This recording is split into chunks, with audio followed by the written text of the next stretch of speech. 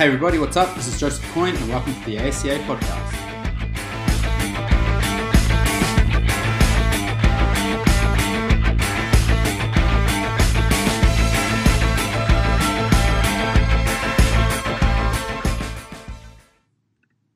Hey guys, welcome back to the ASCA podcast. I'm your host Joseph Coyne and this is episode 63.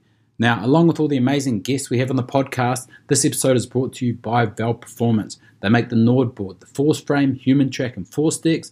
Force Decks, look, I say this every time, but I'm a massive fan of. They're great for jumps, other isometric tests like your mid-thigh pulls, your isometric squats, your athletic shoulder test, the ASH test. The Force Frame is actually another Val product I'm really seeing a lot of value in lately, with the ability to isometrically test a number of different joints and also being able to set up isometric training programs on. Just personally, I actually recently ruptured a bicep and have been doing isometric elbow flexion work on it to bring the injured side back up. But anyway, look, all of our products super user-friendly. They give you data you can run with immediately without wasting time as a coach. If you're in the market, please reach out to them, valperformance.com, hit them up on social media or shoot them an email, info@valperformance.com. Now, guests for episode number 63 are Christy Sheridan and Narelle Saib. Christy is an S&C coach and exercise physiologist. She's worked with a variety of state, national and international athletes in soccer, rugby union, hockey, horse racing, swimming, athletics and netball. She's also presented at multiple conferences and for a number of professional organisations. She's currently employed as a lecturer at the University of Newcastle, where she also does some consultancy work. Meanwhile, Narelle is another S&C coach. Of course, she's very experienced, over 20 years experience in elite athletic development. She was on the UK SCA Board of Directors in its inaugural year and is currently the chair of the ASCA Women's Advisory Committee. She's been awarded the Bruce Walsh Memorial Award, which is like the biggest S&C coach award in Australia for services to the Australian strength and conditioning industry.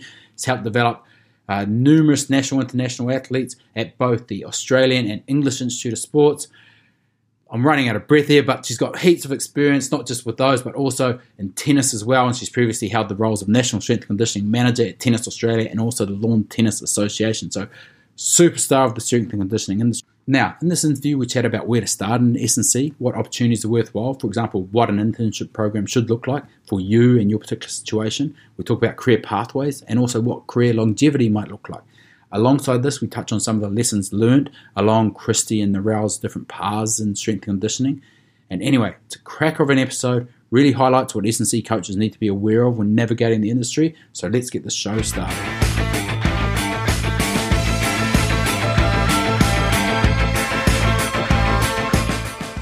Okay, ASCA podcast. We're on the line with Christy Sheridan and Narelle Saib. Thank you, ladies, for being on the podcast. Wonderful to have you on. Thanks for having me. Thank you for having us. Awesome. Look, so I've got to ask you both, how and why did it actually begin, this journey into S&C, the wonderful world that it is? How did it even come about for both of you? Do you want me to go first? Christy, lead off, Christy. We'll let you lead off just so there's some order here. All right. So I actually started as an accredited exercise physiologist working in rehab. Always had a big passion for sport and sort of just followed the career path down, helping people obviously recover from injury and chronic disease and illnesses. But yeah, there was just this still strong pull to work with athletes and be around the sports environment. So yeah, after a few years of doing EP, I started to look into how to become a strength and conditioning coach. I was playing a bit of rugby at the time and fortunately had a really good contact that put me in touch with Craig Twentyman from the Rugby Sevens team. And basically it all kicked off from there after watching what they do and seeing how they perform. It was kind of just, that fire in your belly type moment where it was like, that's exactly what I want to do. So yeah, from there it was kind of just working the way up, looking at different job opportunities just locally and then also internationally. And that's pretty much where it all started for me. Yeah, cool. Little known fact, I was actually, I did the same university course as Craig Twentyman, and I was really good friends with his younger brother. Well, hung out with, kicked around a fair bit, Grant. But he does wonderful stuff with Rugby Australia, and now he's at the Warriors. Narelle, tell us about your background. I know there's been like netball, there's been tennis, there's been England Institute of Sport, AIS. How'd you get into it and what's that journey like? Do you know what? It was funny, Christy, talking about EPs, and it made me feel really old because EPs didn't even exist when I first started. So that's interesting. But I always wanted to be a physio.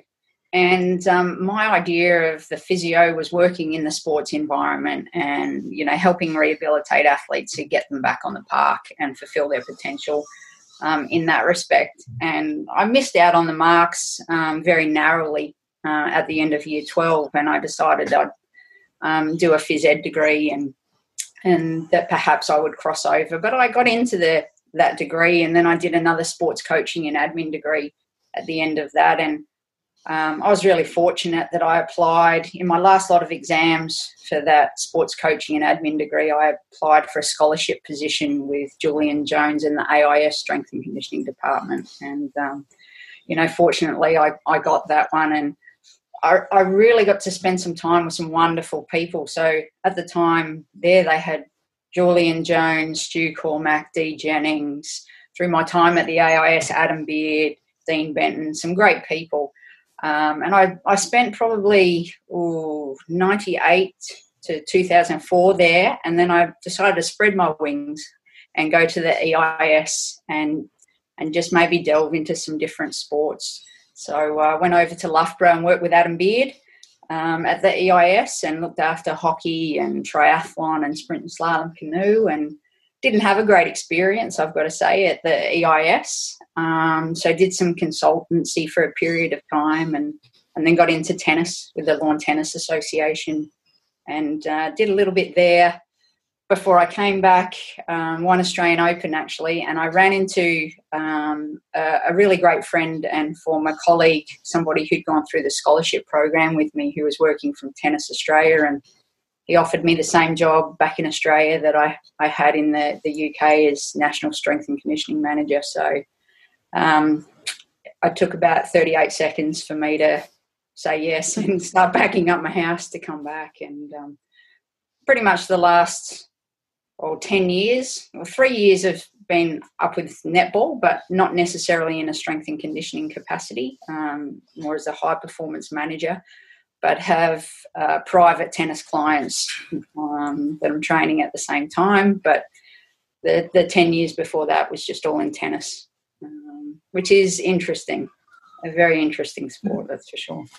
Yeah, I can imagine. It's definitely, it's a cool sport. I can imagine it's a cool sport to train, but there's also a lot of idiosyncrasies with tennis players and their entourages and how things go about and so on. Absolutely. And I think I was one of the people initially where you look at it and you kind of think, oh, no one's doing it well, the strength and conditioning, without knowing the context in which strength and conditioning has to be delivered. They play 38 weeks of the year. Sometimes they'll play over 10 matches in a week, and they'll need to go to the other side of the world in 2 days and play on a different court surface, So even the sport doesn't stay the same. The characteristics of tennis on the grass are very different to on the clay. So there's a reason that it's crazy. But and I think a lot of strength and conditioning coaches sort of struggle with that a little bit too, because we're all control freaks, right? And there's so much in the tennis world that you can't control. So you really have to let go and focus on those things that you can. So that was probably the greatest learning for me, is to not beat my head up against a wall of things that are never going to change.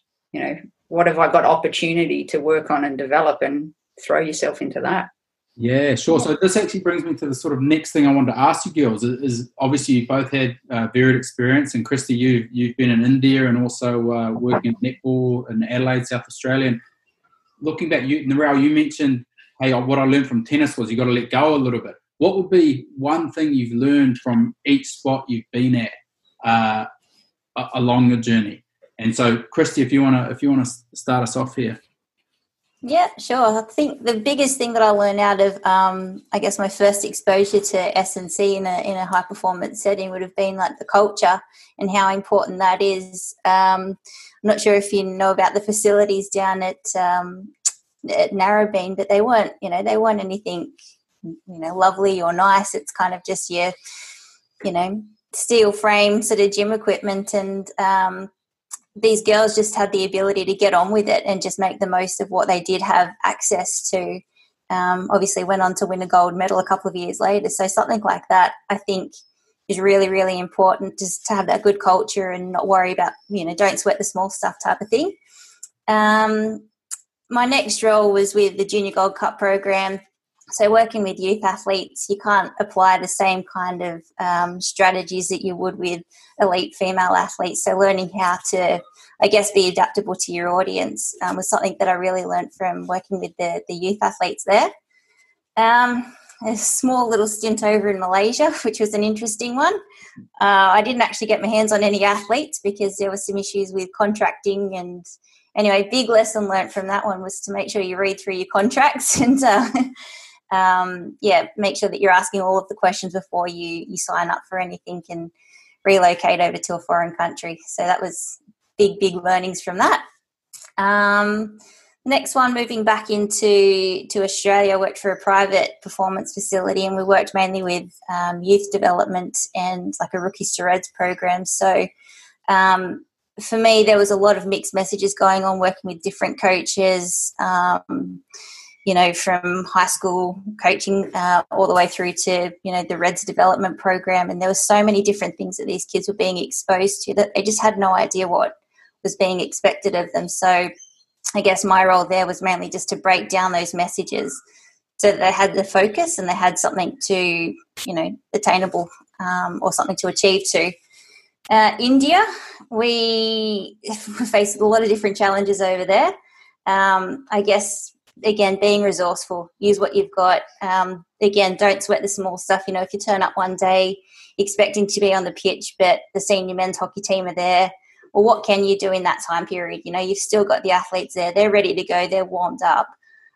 It's not good enough just to say, oh, well, the pitch isn't available, so go back to your dorms. You've got to think a little bit on the spot and make the most of that time. So we always had, lesson plan B, lesson plan C to sort of, facilitate those times where you were just put on the spot and you had to kind of make the most of that time. Racing Victoria was a very interesting one. So S&C was very, very new with this jockey program that we'd started up. My biggest learning from that is just listen to what they want. We've got all of these ideas that we've learnt from uni and from past experiences, but if the athletes and the coaches aren't buying into it, there's no point trying to push it. So just sit back and listen, what is it that you want to achieve, and then work out how to achieve that. Obviously try and educate a little bit on the way as well, so that, they can understand your point of view or what you're trying to get across. But at the end of the day, really just listen to what is it that they want you to do. Sunshine Coast Lightning, ask more questions was a big one that I got out of my time up there. It's, you see people like Mark McKean and Narelle, and you sort of think that they have all of the answers. But, one of the big things that Mark sort of taught me was just to ask more questions, question everything that he does, which was brilliant because you find out so much more, the complexity behind what they do. It just seems so simple, numbers and sets and reps on a page, but it's that underlying why things are done that I found really, really exciting from Mark. Everything has a purpose. There's no point just adding fluff into any program. It just causes pointless fatigue. So for me, everything has to have a reason as to why you're doing it. Some athletes will ask, why is this in here? And if you don't have a good reason, then you've lost them in a second. And also don't be so rigid. We've all got these lesson or session plans that we like to take into things to make sure that we're nice and prepared. But, you can't always just be rigid with that. You have to be sensing what the athletes are up to, where they're at. Maybe it's not the right time to be doing such a hard session, so knowing when to back off and when to keep pushing forward. And the last point was enjoy what you do. Have fun with it, because at the end of the day, if you don't enjoy what you're doing, it's going to be a pretty hard session to go through. I guess my last one, the learnings from that, is just to take more time to reflect. I think at times you get caught up in just being so busy trying to do your job that you're not actually looking at what's really important, thinking, that you've just got to keep going along, but taking time to really sit back, evaluate your performance as a coach. How could you do things better, and how could you do things differently? So, I think that they're probably my biggest learnings. Classic. Yeah, I can just imagine India, and you're so right about the fun. Like I call it vitamin F, and it's the most essential vitamin we need to ingest on a daily basis. So, oh, definitely. So true. Super interesting. Thank you, Christy. Narelle, please. The sort of biggest things you've learned from each sport. Very early on, I learned a great lesson, I think, with basketball at the AIS. And I'd had a meeting with the coaching staff prior to the scholarship athletes coming in, and we worked out how many weeks and how many sessions we were likely to see the athletes. And they were junior athletes. So based on that, we sort of made a few blanket statements as if to say, okay, we have expectations that if we get that amount of training in, that everyone should reach a minimum standard on certain exercises of this, this, and this. And so we all committed to that plan. And at the end of the season, one of the coaching staff came in and we'd finished our last testing of the year. And they said, you're a crap coach. Only 60% of the athletes have attained the standards that you said that they would at the start. So this hasn't been very successful. And fortunately, what I'd done is, from the information that we discussed at the start of the scholarship year and how much exposure I would have to the players, I actually had a wall chart and I would put a sticker on if the program missed sessions or if they were away, if they extended tours and all that kind of stuff. And as it turned out, there was approximately half the exposure that was agreed to at the start was what I had to work with the athletes. So it was great to be able to say, I appreciate you coming in and I'm sorry that you're disappointed in where your athletes are at, but you promised me this, you gave me half of it, yet 66% or so had achieved that standard. Actually, I'm kicking goals. The real question here is how important is physical development? Because at the start you were going to give me more exposure and you didn't.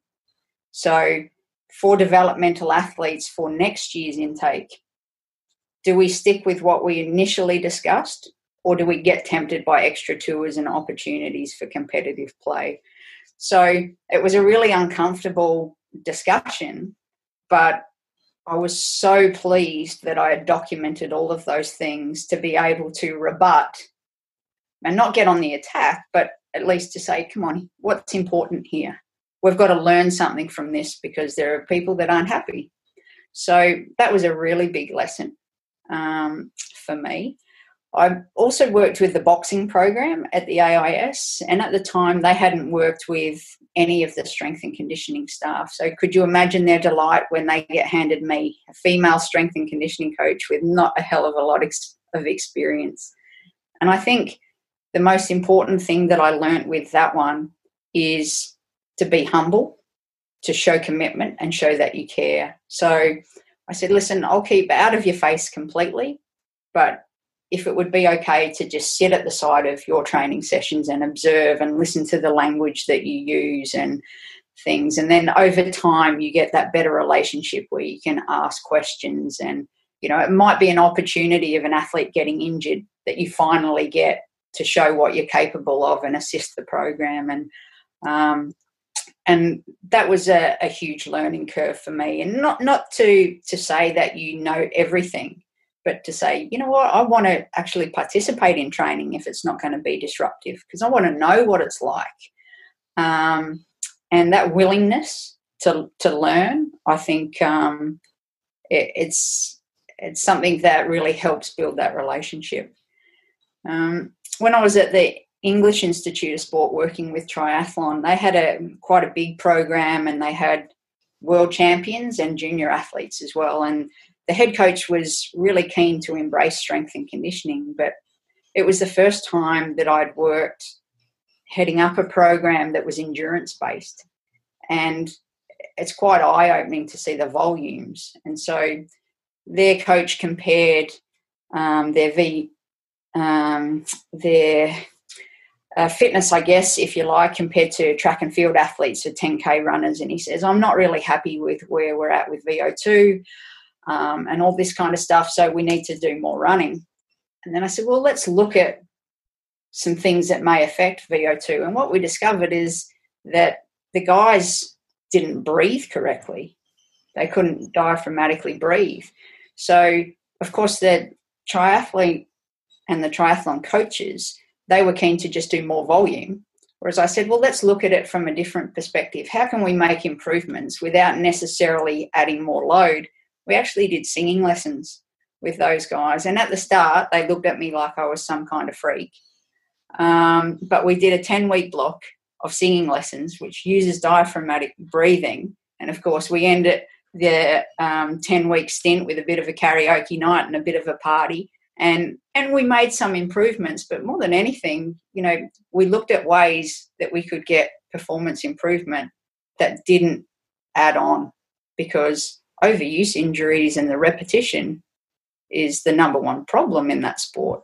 So using, I guess, creative thinking to try and solve a problem in that aspect was probably the first time I'd really delved into something a little bit different. And you take a risk, don't you? Because if it doesn't work, you look like a bit of a goose. And I suppose with tennis, one of the things that you need to be with tennis is really flexible. So unlike other sports where you know that game time is 7 p.m, with tennis you might be third match on, the matches start at 11. Well, you don't know if a match is going to go 45 minutes or 3 hours. So you could be playing at any time from 1 p.m. to 7 p.m. at night. So timing food. Also, depending on the level of tournament that you're participating at, you may or may not have any space to do your warm-up. It might be, 2 by 2 meters on the side of the court, or it might be a big gymnasium facility. So obviously you go there in the day and you try and work out what you're going to have available and in regards to space and resource, but the ability to think on your feet and be able to implement something that will get a return on the investment that the athlete will buy into, that was key, I think, in tennis. So interesting, especially the bit about the singing. When I was a kid, I actually did speech and drama lessons for about 5 years, and you might not know it now, just the way I talk. And my mum's probably rolling over in her bed if she's sleeping at the moment, that sort of thing. But we did like intercostal diaphragmatic breathing was what it was called, and it just that resonates so much in terms of like the VO2 max testing. That's obviously it's the volume of oxygen going in, not necessarily the speed you're running at, and obviously there's a big correlation between those two, but how can you improve that? And breathing mechanics makes a lot of sense to me, a heck of a lot of sense to me. So super interesting around. Now, we've talked about these spots. What would be the biggest change? What would be like, this is when I started, this is what I really thought, this is what I was doing. What have I changed to now? What's been the biggest change since when you started to what you're doing now? And I'll start with you, Christy. I think as I started out in S&C, you've got a lot of book knowledge, and you're pretty keen to start implementing all of that, the textbook stuff, and I guess you're a little bit blindfolded. I guess you're sort of walking through this journey with your blinkers on, knowing that this is where you're going and this is what you're doing, and everything has its, everything's mapped out. Whereas now I feel like that coaching and being an S&C coach and working with athletes, it's quite fluid. If you walk through any kind of an S&C program with your blinkers on, you're going to miss out on those small little cues that are telling you that either you're not doing enough or you're doing too much or this isn't right for this person.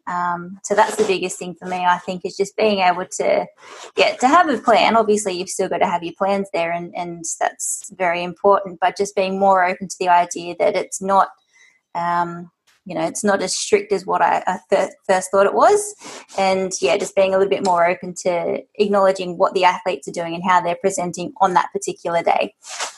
Mm-hmm. So true. If you write a really detailed, extensive program, you're immediately, if you've got to change it, there's always, I just spent the last 10 hours writing this thing, but there's like a commitment to it. And I was actually Peter Colhane, who's like the national lead for S&C in Australia.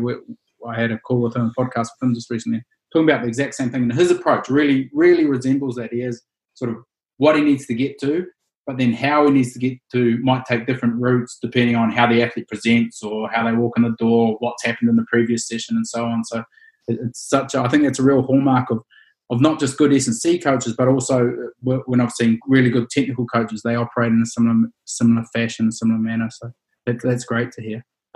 Narelle, biggest change from start to finish, or start to current, I should say. Yeah, I think initially when I first got into strength and conditioning, when you're given the reins to a program, I wanted to put really funky, sexy exercises in there that people would be blown away by. So more than anything, it was probably on my insecurities, and that I wanted the feedback of, this is amazing, I've never seen this before, and I changed programs frequently and all that sort of thing. And it was a few years, I'm a slow learner, it was a few years later where I reflected on it. I said, I justified it previously by saying I thought the athletes were getting bored of those exercises, but it wasn't. It was about me, and that shouldn't be why I'm in this business. I'm there for them, and I have had a really big shift back to the meat and potatoes, and getting the basics done really well, because I don't think with so much technology and evaluation and all this kind of stuff, we're always looking for funky stuff, but I think we just need to do the basics really well, and then you can look at the funky stuff. So one step at a time. Mm-hmm. Yep. No, I definitely I agree with that 100%. But the next sort of question I want to ask you, say I'm going to say, Christy, Narelle, I want to come and spend a week with you. I want to see what you do. I'll get you coffees. I'll do what I'll clean the floor, whatever. Can I just watch you for a week? What if I was going to be there for a week with you guys? What would I take away from it? What would it be like? 2 or 3 things, like technical things that'll be, well, they do this really well. Maybe it's blood flow restriction, or maybe it's force plates, or maybe it's just the meat and potatoes, like you said, Narelle. What would be those sort of things that I'd, as a fly on a wall, I'd be like, yeah, that's really cool what you're doing there, Christy. That's amazing what you're doing there, Narelle. I think for me, it's knowing when to coach and when not to coach, and that was feedback I recently had from a student that was on placement with me. And I think you taught at uni that if something doesn't look right, you go in and correct it, you fix it, you make it better, right? But sometimes, our perception of what right isn't actually right for that person. So I've developed a bit more of a philosophy about letting people work out strategies to make the shape that's most appropriate for them, which is something that I had never been exposed to or never taught, during my uni days. And only really recently with Mark and Narelle was that kind of something that really sort of shone through. So it's something that I've really adapted. And now looking back at movement patterns and something as simple as a squat, we know that there's a million things that you could pull apart, but functionally what's right for one person doesn't necessarily look the same for the next person. And if we jump in there as a coach and try and fix things, sometimes we can make it that much worse. So, yeah, letting the athlete have that ability to figure out strategies, work it out on their own. If it looks like a dog's breakfast or if it's really unsafe, then obviously I'm going to jump in there and, give them 1 or 2 pointers, but certainly don't want to overcoach it too early. Mm-hmm. I think you're wise beyond your years, Christy. I really do. Like everything you're saying right now, I'm like, this is like taken me years to figure out the same sort of stuff. So it's great. I've had some pretty good mentors along the way, so credit to them, I think. There you go. Yeah, it's sometimes it's more important to be quiet than it is to say anything. Definitely. Narelle. I think it's perhaps the way that I teach or I look at movement, and by movement I mean speed and agility, particularly in the tennis, if we're talking about what I'm currently doing, because I think, we're all very good at analysing a power clean and saying, okay, well, the bar flies way out away from your body, so what are the possible reasons for that? And you have a process by which you go through to then correct that movement pattern. And I don't often see that we have that same approach to the way we move in speed and agility drills.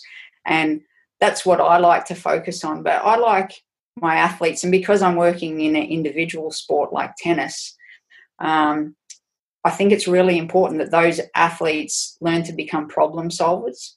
So I spend a lot of time on educating the why, and putting it in a context of, okay, just like the position that you are in your lunge or your squat, we need width of base, we need a head really still, we need a lead with your chin and your chest so your hips can then extend, for instance, on the serve. So I think perhaps that's a strength that I have, and maybe being able to simplify that information, which can be quite technical, like you can overanalyze a power clean, right, and come up with 28 different reasons why it doesn't look good. But pick 2 for your athlete, because any more than that and their head will explode. So I think with the movement, the ability to simplify and make it sound simple when it's actually quite a complex task might be something I'm okay at. Awesome. So I'm going to dive a little bit deeper on this. So can you give us an example of a tennis player that they've got a movement that you feel needs some improvement, whether it's like a certain type of mechanical thing like a cut or a crossover or whatever, and then how would you go about fixing that? It might be a recent example or what, not fixing it but improving it. There's an athlete that I worked with previously who was a very successful athlete and had a shot that she believed was a real strength, which is called an inside-out forehand. It's where the ball is essentially coming to your backhand side, but you take some big steps to go around it and you'll go across court on the shot. And, this particular athlete had had a history of shoulder injuries and all these sorts of things. And after looking at some footage, I said to them, you're taking very small steps. If your base is very narrow, there's 2 ways that you can develop racket head speed with tennis. And one is body speed, and then there's arm speed. So if your base is narrow and you can't bend your legs essentially in a narrow base, then you have to generate all the speed through your arm.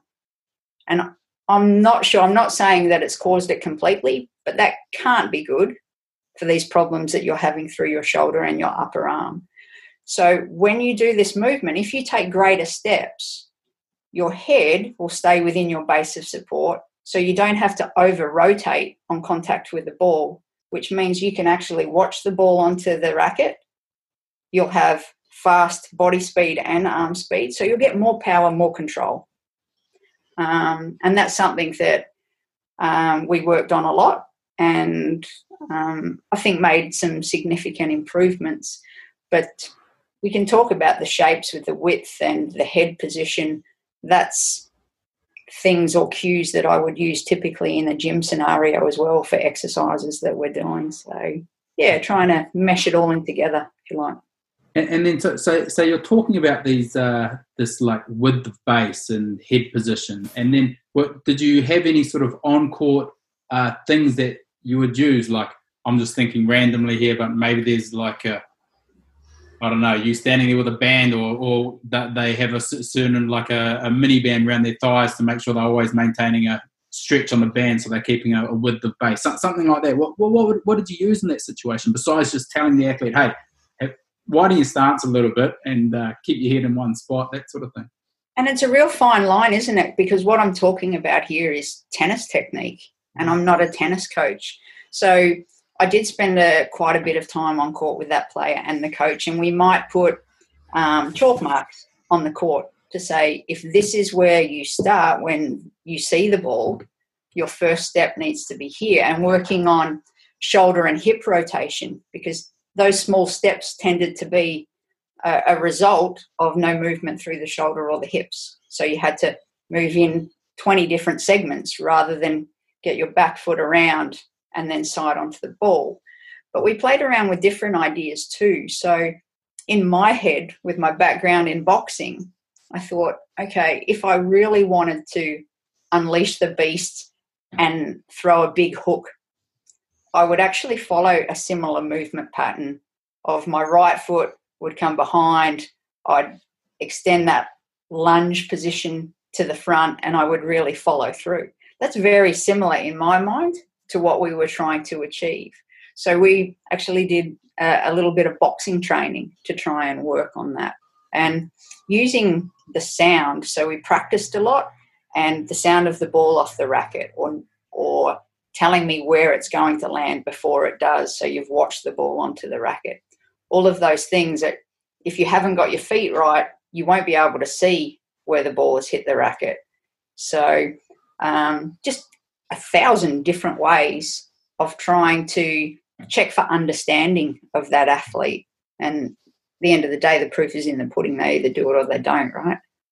For sure. No, it makes a lot of sense to me. The chalk marks are just like mini hurdles for sprinting technique or something like that, and the boxing's like a donor skill for the for the actual application. That's superb. That really is. Awesome. I want to move now to a professional discussion, and I know you're both really big in providing career pathways for young up and coming S&C coaches, and kind of figuring out what's the best way of getting a start, and how do you progress in your career. So where do you actually start in S&C? What opportunities should you be looking at? What should you go for? Should you go, no, I don't want to do that? Tell us more. I think you've got to start with what you're passionate about. I think at uni you're almost dictated what you should be learning, and then it's a matter of, well, what interests you to then sort of delve a little bit deeper. If you're not interested in it, I find it's very difficult to try and force it. So looking at, there's so many PD things that are online now. You can pretty much go and do a webinar on just about any aspect of S&C. And especially at the moment, well, everybody's in lockdown and in quarantine and trying to improve their career. But it's finding out, what are you passionate about, and what can you see the biggest area of growth or development for yourself. Obviously, I'm a big advocate for the internship program. Obviously, it paid off pretty well for myself. But I also think that knowing when it's appropriate in your career to go and do that, and when maybe it's not. So, for me, I had been overseas. I'd done some of my own programming at relatively high level. I mean, India national team was a fairly high level, and some of our girls even went to the Rio Olympics. But knowing in myself that there was something missing, I just needed a little bit more confidence was a big thing, and just having a bit more of an awareness about what the S&C industry was like back in Australia too. So for me, after going and doing some time at Racing Victoria, I still felt like there was something missing, and that's what the internship was really appealing to me, knowing that there were two really high-level coaches there that I could, hopefully learn a lot from, and the timing was just perfect for me. So, I was fortunate to have that opportunity. But, I think that it's all about the timing as well, timing and what you're passionate about. Sure. So I've got a follow-up question there. So when is it appropriate for a S&C coach to go and do an internship? And like yourself, you've been in paid employment and then you've gone back and done an internship. What is when is it appropriate? When is it not, according to your sort of framework that you'd think about? Yeah, look, I think it's appropriate when you feel like there's something, when you're open to learning more, or you've acknowledged that there's something missing with your own personal development, and maybe you've tried reaching out and doing PD courses, and you've, spoken to a few different people, but you're still not getting the answers that, you just can't solve those problems. For me, that was just a big opening up to that. That's what I needed then and there, was just a bit of support, a bit of time to reflect on my own coaching skills, but then also having somebody else that's overseeing what I'm doing to maybe help guide me on the right path. Certainly a lot of what I've learned from Narelle and Mark is that you don't want somebody just to give you the answers. You want to learn how to find them yourself. And I think, for me, I was open to that at that point in my career. I think if there's, you've got to do the background research first. I think that if somebody who was coming straight out of university maybe didn't have a lot of experience, they wouldn't know necessarily what to get out of that opportunity. So they could have just kind of, gone through the motions. And yes, they still would have learned a bunch, but probably not as much as if they had have done a bit of their own kind of programming, running a program, and then really sort of finding out what it was that they were trying to get out of that opportunity. But yeah, you certainly got to be open to, I don't know, being a little bit exposed, being a little bit vulnerable, and admitting that, you know, there is something that you need help with. But certainly, yeah, if you're too far along in your career and you're not really willing to accept that you've got some issues or some things that you'd like a little bit more knowledge on, then it's probably not the right time. And yeah, similarly to if you're straight out of university, go and get some time in the game, go and get your hands dirty a little bit before you try and, you know, go into that next level of higher level internship programs. That's such a good point, because it's like you've got to go out there and kind of see how the world works and figure out what your strengths and weaknesses are before you, if you are going to go back and do an internship program, it'll make it that much more valuable for you, because you've got a bit of experience about you and can really target and get what you want out of the program rather than just going through the motions. Yep, exactly. That's awesome. What about, does it need to be paid or not paid? Like, is there a length of time? Is it like a 52-week unpaid internship? Is that too long, or is it like is it a sliding scale depending on the person that's going in there? I think it's very individual. Mine was fortunately paid, which made it a bit easier, but it was also part-time, meaning that I could work outside of my commitment to Sunshine Coast Lightning, which obviously definitely helped, especially considering that I was living away from my partner as well, trying to run 2 households. We definitely needed the money coming in. But, I think it's very individual. You know, you don't want to just be going and doing free work for forever. And certainly not if you've been paid previously. You don't want to be going back and doing something for nothing that you've previously been paid for, unless you're getting something out of it. So, yeah, for me, it's always, why are you doing it? What are you getting out of it? And, is it going to be improving your career in some aspect? And for me, obviously the internship did tick all of those boxes for me, and it certainly paid off. So, yeah, I think just understanding what you're getting out of it before you commit. And obviously just don't do free labour for the sake of doing free labour.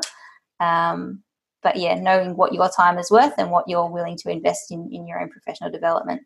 And I think, too, that each internship or opportunity is not equal, and that, you know, you can get more from certain people or certain things and being submerged in those things. So if I look back, there weren't many opportunities when I was first starting out in strength and conditioning, and I was incredibly lucky to get that scholarship coach position at the AIS. And at the time, I think it was about $20,000 before tax for 60-hour weeks, and a couple of years of doing that. And am I angry about that?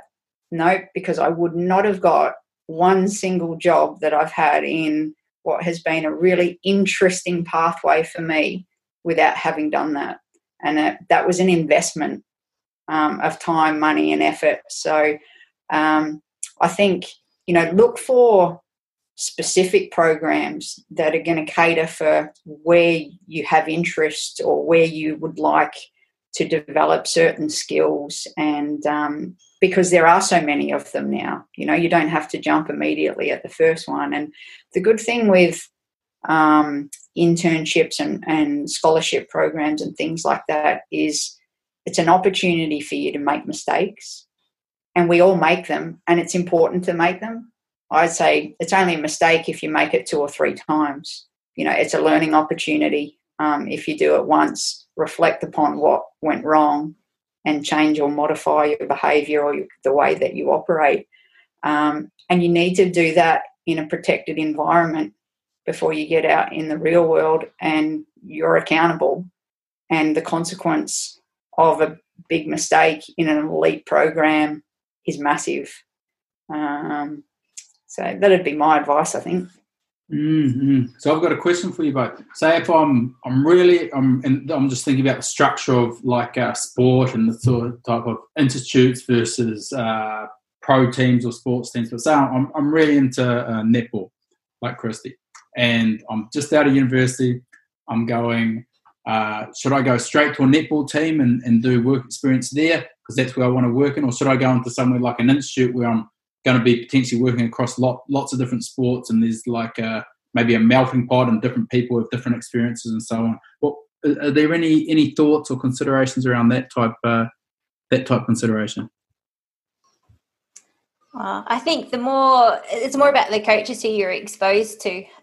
So if you've got just say, even if it was a high grade netball team and that's where you wanted to go, and it was your passion to one day run an S&C program at SSN, and you had an opportunity, but the coach there wasn't super invested in it and didn't really want an intern there. You're probably not going to learn as much because what they're going to give back to you as an intern is probably not exactly what you need then and there, opposed to maybe working in an institute where you've got access to lots of different people and lots of different backgrounds. The skills that you're going to learn from that diverse range of S&C coaches far outweighs, just in my opinion, just what you're going to learn from one particular person. It's not to say that they're a bad coach or anything, but yeah, you can certainly learn a lot from different people, different backgrounds, different experiences, as opposed to just focusing on one particular area. That's my 2 cents anyway.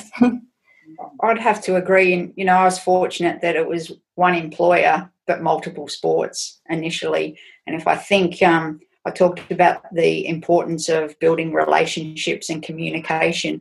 Well, if I think back to those early days and some of the sports that I looked after, archery was one of the programs, and men's water polo was another one of the programs. Now, the athletes as well as the coaches, very, very different crews, and the way that you approached the delivery of training needed to be different with those guys. And so the more exposures to different environments and people, I think the better or more well-rounded you might be down the track.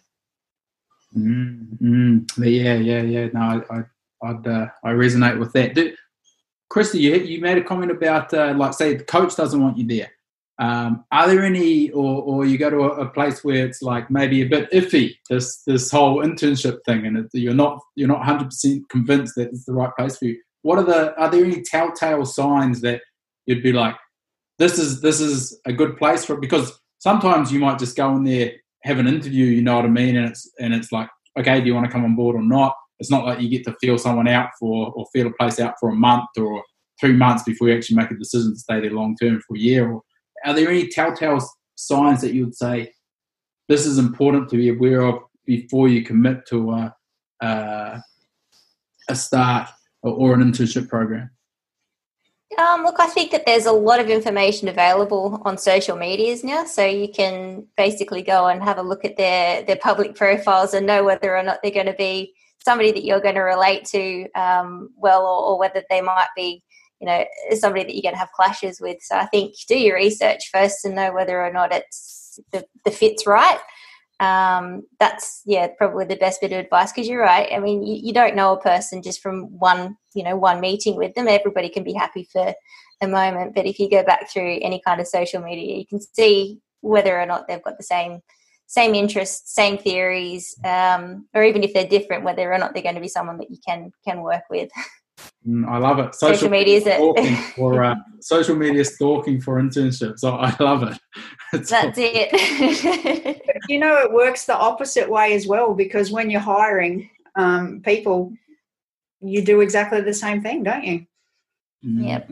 Yeah. For sure. It's so true. That's awesome. I'm loving that. We've talked about these telltale signs, but is there a type of experience that you might want to do when you first start, or in this sort of professional development? Like, should it be more practical where you're actually doing things, or should it be where you're just sitting and watching an experienced coach do their thing? And is that also contextual upon like how much experience you actually have? What are the thoughts there? I think it depends on where you're at in your career. Like a fresh graduate out of uni, you probably, I know personally, if I was to have a fresh graduate straight out of uni, I'd be very hesitant in giving them, heaps of hands-on experience with athletes, knowing that at the end of the day, I'd be the one that'd be accountable if they did stuff up. Obviously, you'd want to give them some hands-on, but maybe it's in, I don't know, doing one-on-one with them after a group session and workshopping through what you actually did in that session from them observing you, and then getting them to coach you back, or giving you, I don't know, their feedback or reflection tips on what they noticed of your coaching style, which, that's something that I have employed in the past. But obviously, if you've had a bit of experience, or you've got an intern that does have a bit of experience, maybe you are willing to let them, have a bit more hands-on with your athletes. It's got to be a bit of both. Obviously, you've got to appreciate what their strengths and weaknesses are first, and you're not just going to throw them in the deep end. But also letting them have that opportunity to develop as a coach, because if they're doing nothing but watching, they're not really learning a whole lot. They're learning how you do things, but not how they're necessarily going to improve their craft. This makes me think of something. Last night I was watching an episode of The Last Dance, the story about the Chicago Bulls. And I was really fortunate in 1999 that Julian Jones knew Luke Longley, who had been playing there, and organised a visit for me to go over and see them. So I missed out on Jordan and Pippen because they'd finished up the year before. But I went into the facility and I just expected everything to be amazing. This is the Bulls. They'll do everything bigger and better. And it was this enormous shed in an industrial park. And we went in there and we watched some people train. It was just very early pre-season. And then I had an opportunity to sit down with Al Vermeil, who was the head of the program there, and his assistant at the time, Mike Gattone, two of the biggest names in strength and conditioning at the time. And Al had heard that I was working with the AIS women's basketball program. And he says to me, so you're working with basketball? I said, yep. And he said, you might be interested in this. And he went to his file and he got a big wad of paper and he threw it on the desk. And so this is 99, and I read the front and it said, US Women's Olympic Team Basketball Program 1996. And it was every drill or program that the entire women's squad had done in the lead up to the 1996 Olympics for 18 months. I said, do you mind if I have a look? And he said, you buy your own paper, go down to Quick Copy and you can take a copy of it. I don't care. I said, really? And he said, girl, they're just exercises and words on a piece of paper. The way you deliver them is what will make the difference between you and me, and I'll shit on you every day of the week. And I think about that often, that, you get caught up in what's the right set and rep range. And at the end of the day, it's important, but it's not the be-all and end-all. The ability to make connections and communicate and get people comfortable being uncomfortable is really a key for what we do. Mm-hmm. Yeah, I'd agree. And for all the listeners out there that haven't researched Al Vermeil, he'd definitely be on my recommended list of people to find out what you can about the guy and listen to any of his talks or any of his presentations. That's an awesome story, Narelle. It really is. So we've kind of covered the start or maybe the mid. Like you do this internship. That's the start of it. I want to talk about not just getting in the industry, but then staying in the industry. How do you? What's the career pathway? What's longevity look like? Is it are you going to stay at one spot for your whole tenure and whole career, or are you going to move around? What's the best way of doing things?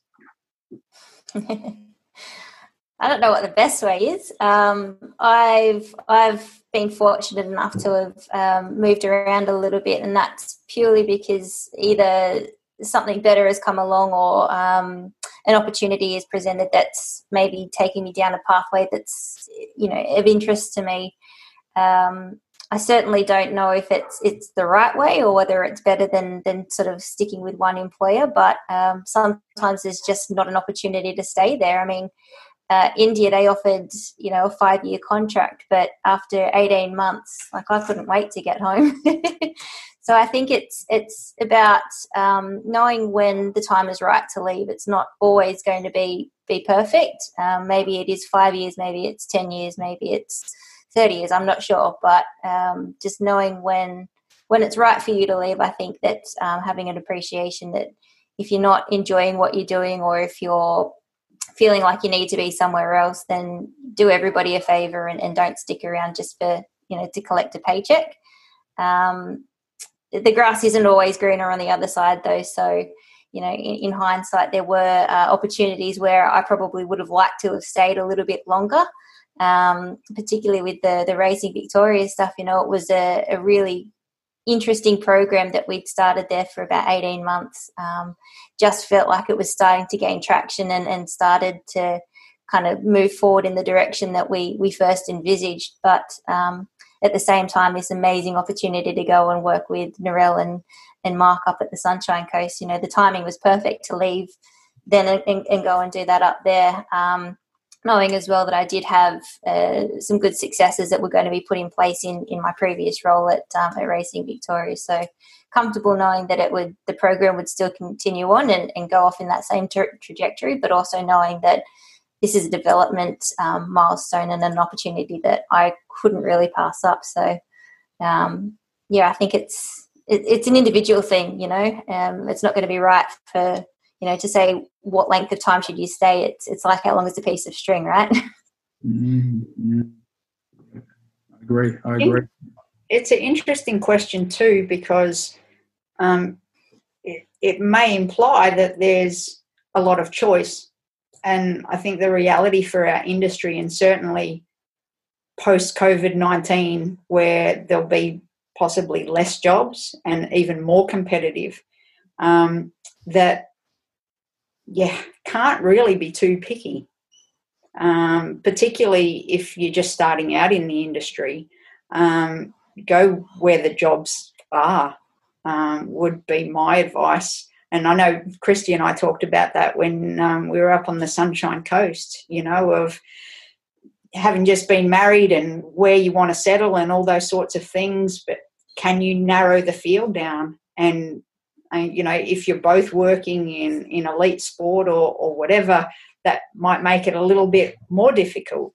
So I think that's important to recognise of where the industry is at too before making those decisions, because you don't want to leave something without having something already set up. And if it's for growth, then great. But just be mindful of that. Mm-hmm. Is there a similar consideration to what we talked about with the internships in like a one pro team versus at an institute, that potentially going to across a number of different job sites you might pick up more versus staying in one spot? It might be it's the same thing or themes are the same thing, and is there more development if you work across different roles and different jobs? I'd have to agree. I think that for every employer or every company that I've worked with, there's been different learning outcomes and different focuses because, different sports, different athletes. It's not to say that you can't still continue learning while you're within the same program. I think that there's always opportunities to learn, but how much, I guess, that uncomfortable, starting a new place, figuring it all out, building those relationships, and then working out how to best fit in with the company and the organisation. I think that's the challenge, and that's where I've personally found I've had a lot of growth. But I'm not sure, Narelle, you've spent a little bit more time in the one spot than I have. Yeah. I don't know. I don't know. I just usually think more experience is better. But also your end goal needs to be considered as well. So it's a bit like choosing one employer versus multiple. If your heart's set on being a strength and conditioning in the AFL, well, we know our industry is about networks and connections. So the earlier you can start to make a network and have connections within that particular sport, hopefully the faster you get an opportunity in that. By the same token, I think while you pursue that, it is important to, in my case, my best friend at uni was a speed water skier. Now that is a mental sport. And we did some really weird stuff where I reflect back now and I think, well, it was good luck rather than good management that she didn't completely fall apart. But there was one of those opportunities where I probably made some mistakes, but I learnt a lot. And it gave me something to discuss with colleagues when I went into other environments, when they said, well, we're going to look at X, Y, and Z exercises. Have you had experience coaching them? And you can say yes with this particular athlete and whatever. So you've actually got things to draw upon in a conversation. And I think that's where it grows. When it's not a conversation, if you haven't had any experience, it's just storytelling from somebody telling you how it is. You might as well read a book. So it's important to be getting some experience, but also working on the direction that you would like to ultimately end up in your career. Definitely. Next thing. Is it not just across, say, different jobs, but is it also across potentially different cultures? Like, say, Christy, you've been in India, and I'd say dealing with say, Indians and coaching Indians, it might be a fair bit different from Australians and the sort of structures they have around there. Is that something that you'd recommend to other coaches to go out and do to give you a better sense of how to coach when you come back to your home country or your home environment? Yeah, definitely. I think not just different cultures, but different demographics. Like within Australia, there's youth development, there's senior, there's elite, there's disability. You've got males versus females. I think that there's so much. There's so many different, population groups that you can potentially work with, and they each give you something more to work on or develop you in a different way. And will obviously, change maybe the way that you deliver a message to those particular athletes. Certainly India was a massive cultural change. It's not like Australia where, the athletes just really didn't have a lot of say. It was a lot of dictating down from sort of the senior coaches, which is something that we weren't really familiar with. It was, they were basically told, this is when you go to sleep, this is when you eat, this is what you have to do. And these girls were just so regimented that they didn't even know what it was like to have an opinion.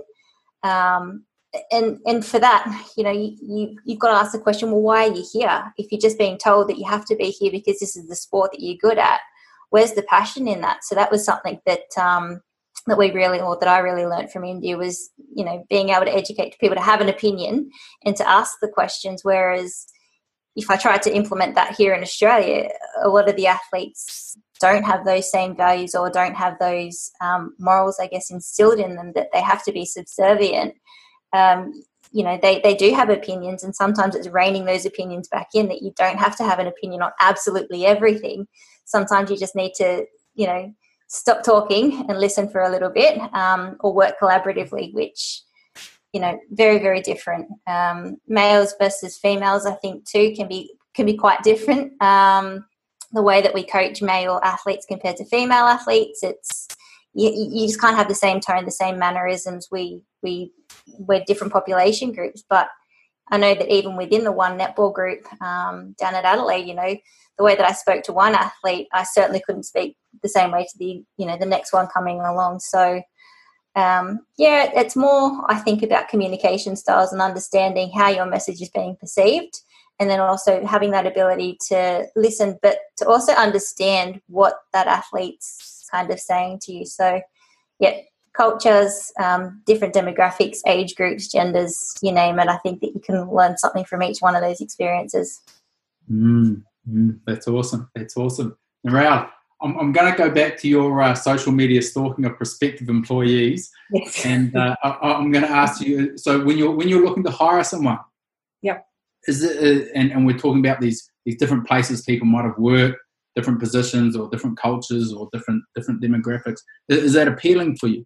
Is it? Absolutely. And certainly when I came back to Australia to work in tennis and manage the national network, many of the tennis coaches were ex-tennis players. And so they had very strong beliefs in doing what they had done, and that they wanted people that spoke the same language as them as S&C people. So get this person, they're really experienced in tennis. But I often thought those people were very one-dimensional, and that being able to bring something else to the table could be very advantageous. So a classic example, I think there are a lot of similarities between cricket and tennis, and that may not be obvious, but their schedules, the touring schedules, the countries they're going to, the volume of work that they might do with the different formats and all those sorts of things. So I think there is things that somebody with a cricket background can bring to tennis that can be very valuable in trying to pull a program together in a completely dysfunctional sport. So I don't think that I'd potentially or definitively say I would prefer the multi-sport over the one sport. But I would definitely not rule out multi-sport or someone that didn't have any experience in a particular sport if they had many experiences in other sports. Mm-hmm. And is there anything else you really look for when you're employing staff? For me, I just think it's humility and understanding of their own strengths and weaknesses. And as Christy mentioned a little bit earlier, the ability to listen, because I think a real strength of strength and conditioning coaches, or the good ones, is they hear the words that aren't said. And whether that means there's something going on in their private life or on the field or on the court that is affecting the way that they're functioning and can train, they're very important things that can have big influence on the program. So you need to be aware, and you need to not just listen but hear what is happening within that athlete's environment. So how do you tell that at an interview? That's not always easy, but that's something that I would definitely look for, and perhaps give a problem for somebody to solve that might have elements in that at an interview. I'm just sorry. I'm just thinking of a really. You're laughing at me. I'm like, you walk into an interview and you're like, you put out a vibe that your dog of 10 years has just passed away or something like that, and then you're waiting to see if they'd say anything. Are you okay? Or I don't know. But that thought sprang to mind. It's a real random thought. I'm sorry. Christy, is there anything you would add to that? I think Narelle's probably hit it straight on the head there, is that we're, as an S&C coach, I think we're always willing to give advice, but yeah, you're right. We just don't take the time to really listen and understand what it is that they're trying to achieve. At the end of the day, whether it's the athlete that you're communicating with or the coach, we're there to support that program. While we can have our own understandings of opinions and beliefs, and while we can educate, at the end of the day, if we're not hitting the nail between what the athlete and what the coaching staff want, then we're probably just going to be, failing miserably. Joseph, I know that you're keen to ask why, what people's why is, and I think delving into that in an interview process can help you determine whether their why fits the culture of your environment. Because that's a really important match, I think. Yeah. Too often in tennis, I interviewed people and you could see that they were up for the sexy stuff. Yeah, I want to travel the world. I want to sit in the players' box and get my head on the TV at Wimbledon. Well, do you know what? You're going to be at the courts from 6 a.m. to midnight every day for 3 months. You're going to be having very small opportunities to make physical differences. You're not going to have the resource that a sexy professional club might have, are you sure that this is what you want, not what you think it is? And that's an important one to get right. So then my next question is, and I think this would be a really nice wrap up. How do you actually tease that out when you're trying to find the right staff member? What do you use to see if their why aligns with yours? I think in questions around what has been their most satisfying experiences as a strength and conditioning coach to date. What are their frustrations when they don't get opportunity? You know, when the coach says you can have 2 times a week doing this and you actually think you need 4 times a week to make a meaningful difference. How do you deal with that frustration? Do you try and convince the coach to change things, or do you accept that there are some things that can't change, and how might you add incidental work in? I think you tease it through that way of how they cope when things aren't as they might ideally perceive they should be in that role. So interesting. It's been awesome speaking to you both. Really has. I've been super impressed. I want to finish up this call just with a couple of quick fire questions for you both. These can be, you can elaborate if you want. You can give me a 1-word answer, but it's up to you. The first one, and we'll go at Christy first. What are you most excited about developing or learning in your next 18 months? Most excited about learning, I guess, a little bit more about the business side of S&C. Something that I haven't really been exposed to much in my previous roles. You know, finances and everything. Money just goes into your bank account, and you know it's happy days. Whereas in my new role, I'll hopefully be looking at establishing a bit of a business myself, whereas going into private practice.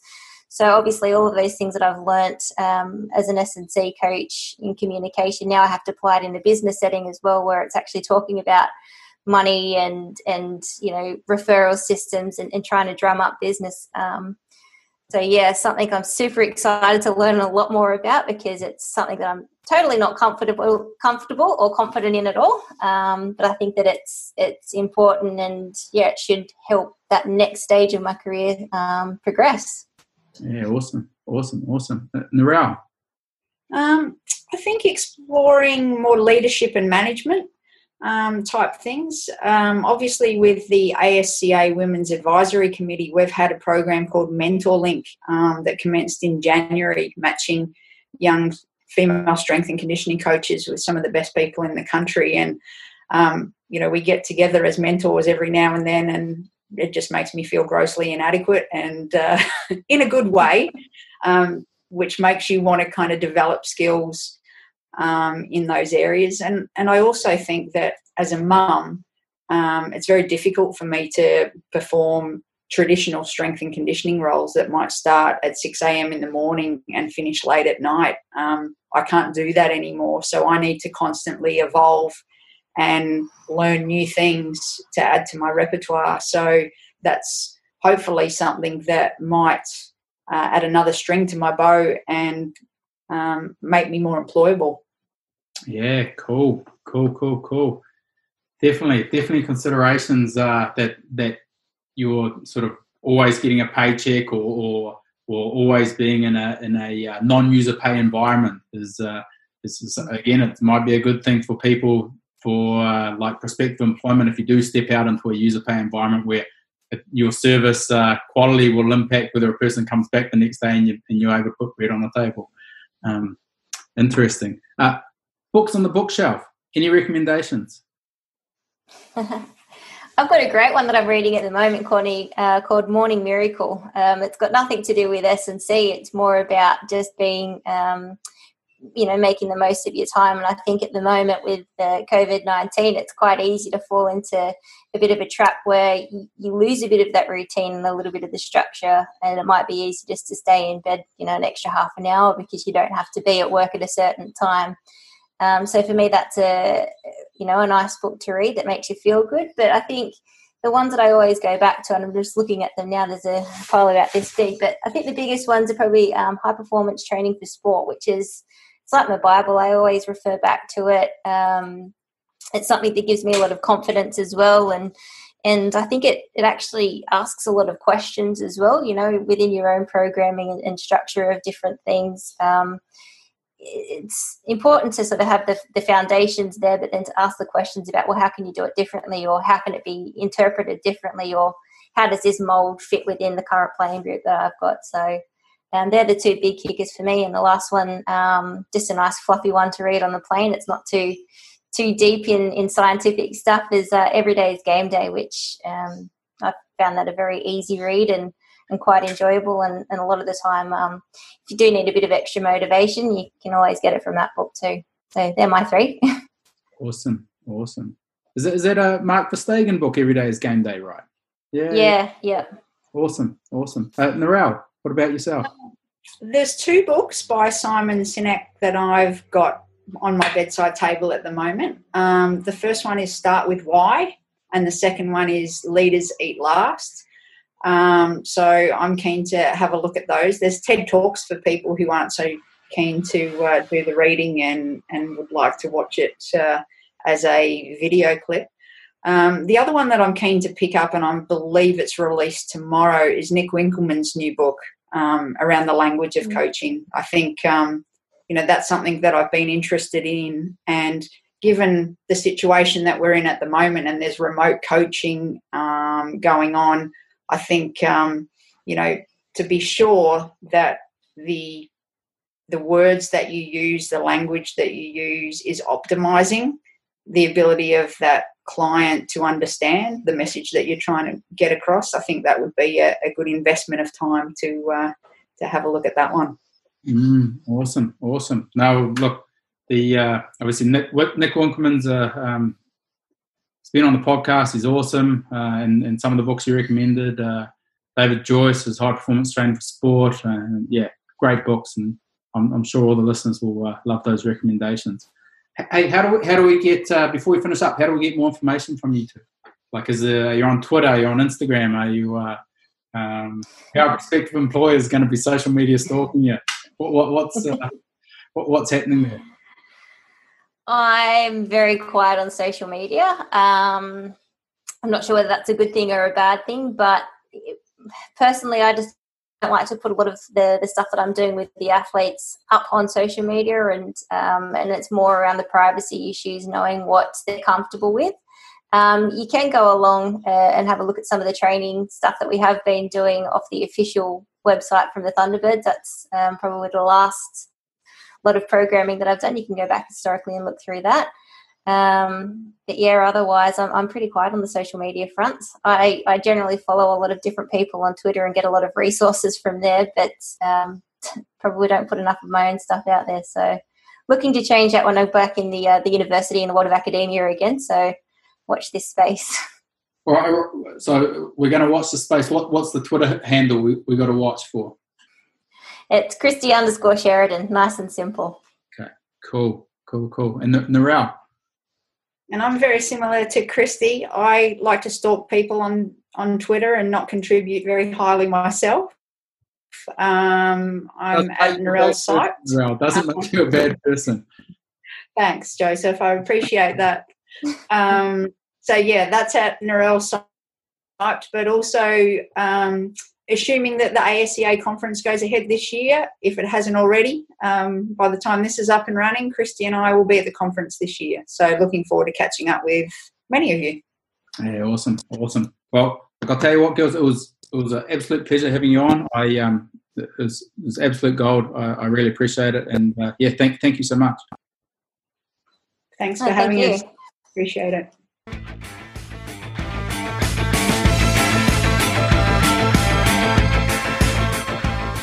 Okay, before we go, we've got to give Val Performance another round of gratitude. Great support of the ASCA in this podcast. Like I said at the beginning of the episode, if you're interested in any of their products, which you should be, by the way, please check them out, valperformance.com. They're on social media, Twitter, Instagram, you name it. Shoot them an email, info@valperformance.com if you can't get through to them. That way is another option as well. So that wraps us up. Hope everyone got a lot out of this chat with Narelle and Christy. I really enjoyed it. And until our next episode, I'm Joseph Coyne, and this is the ASCA Podcast.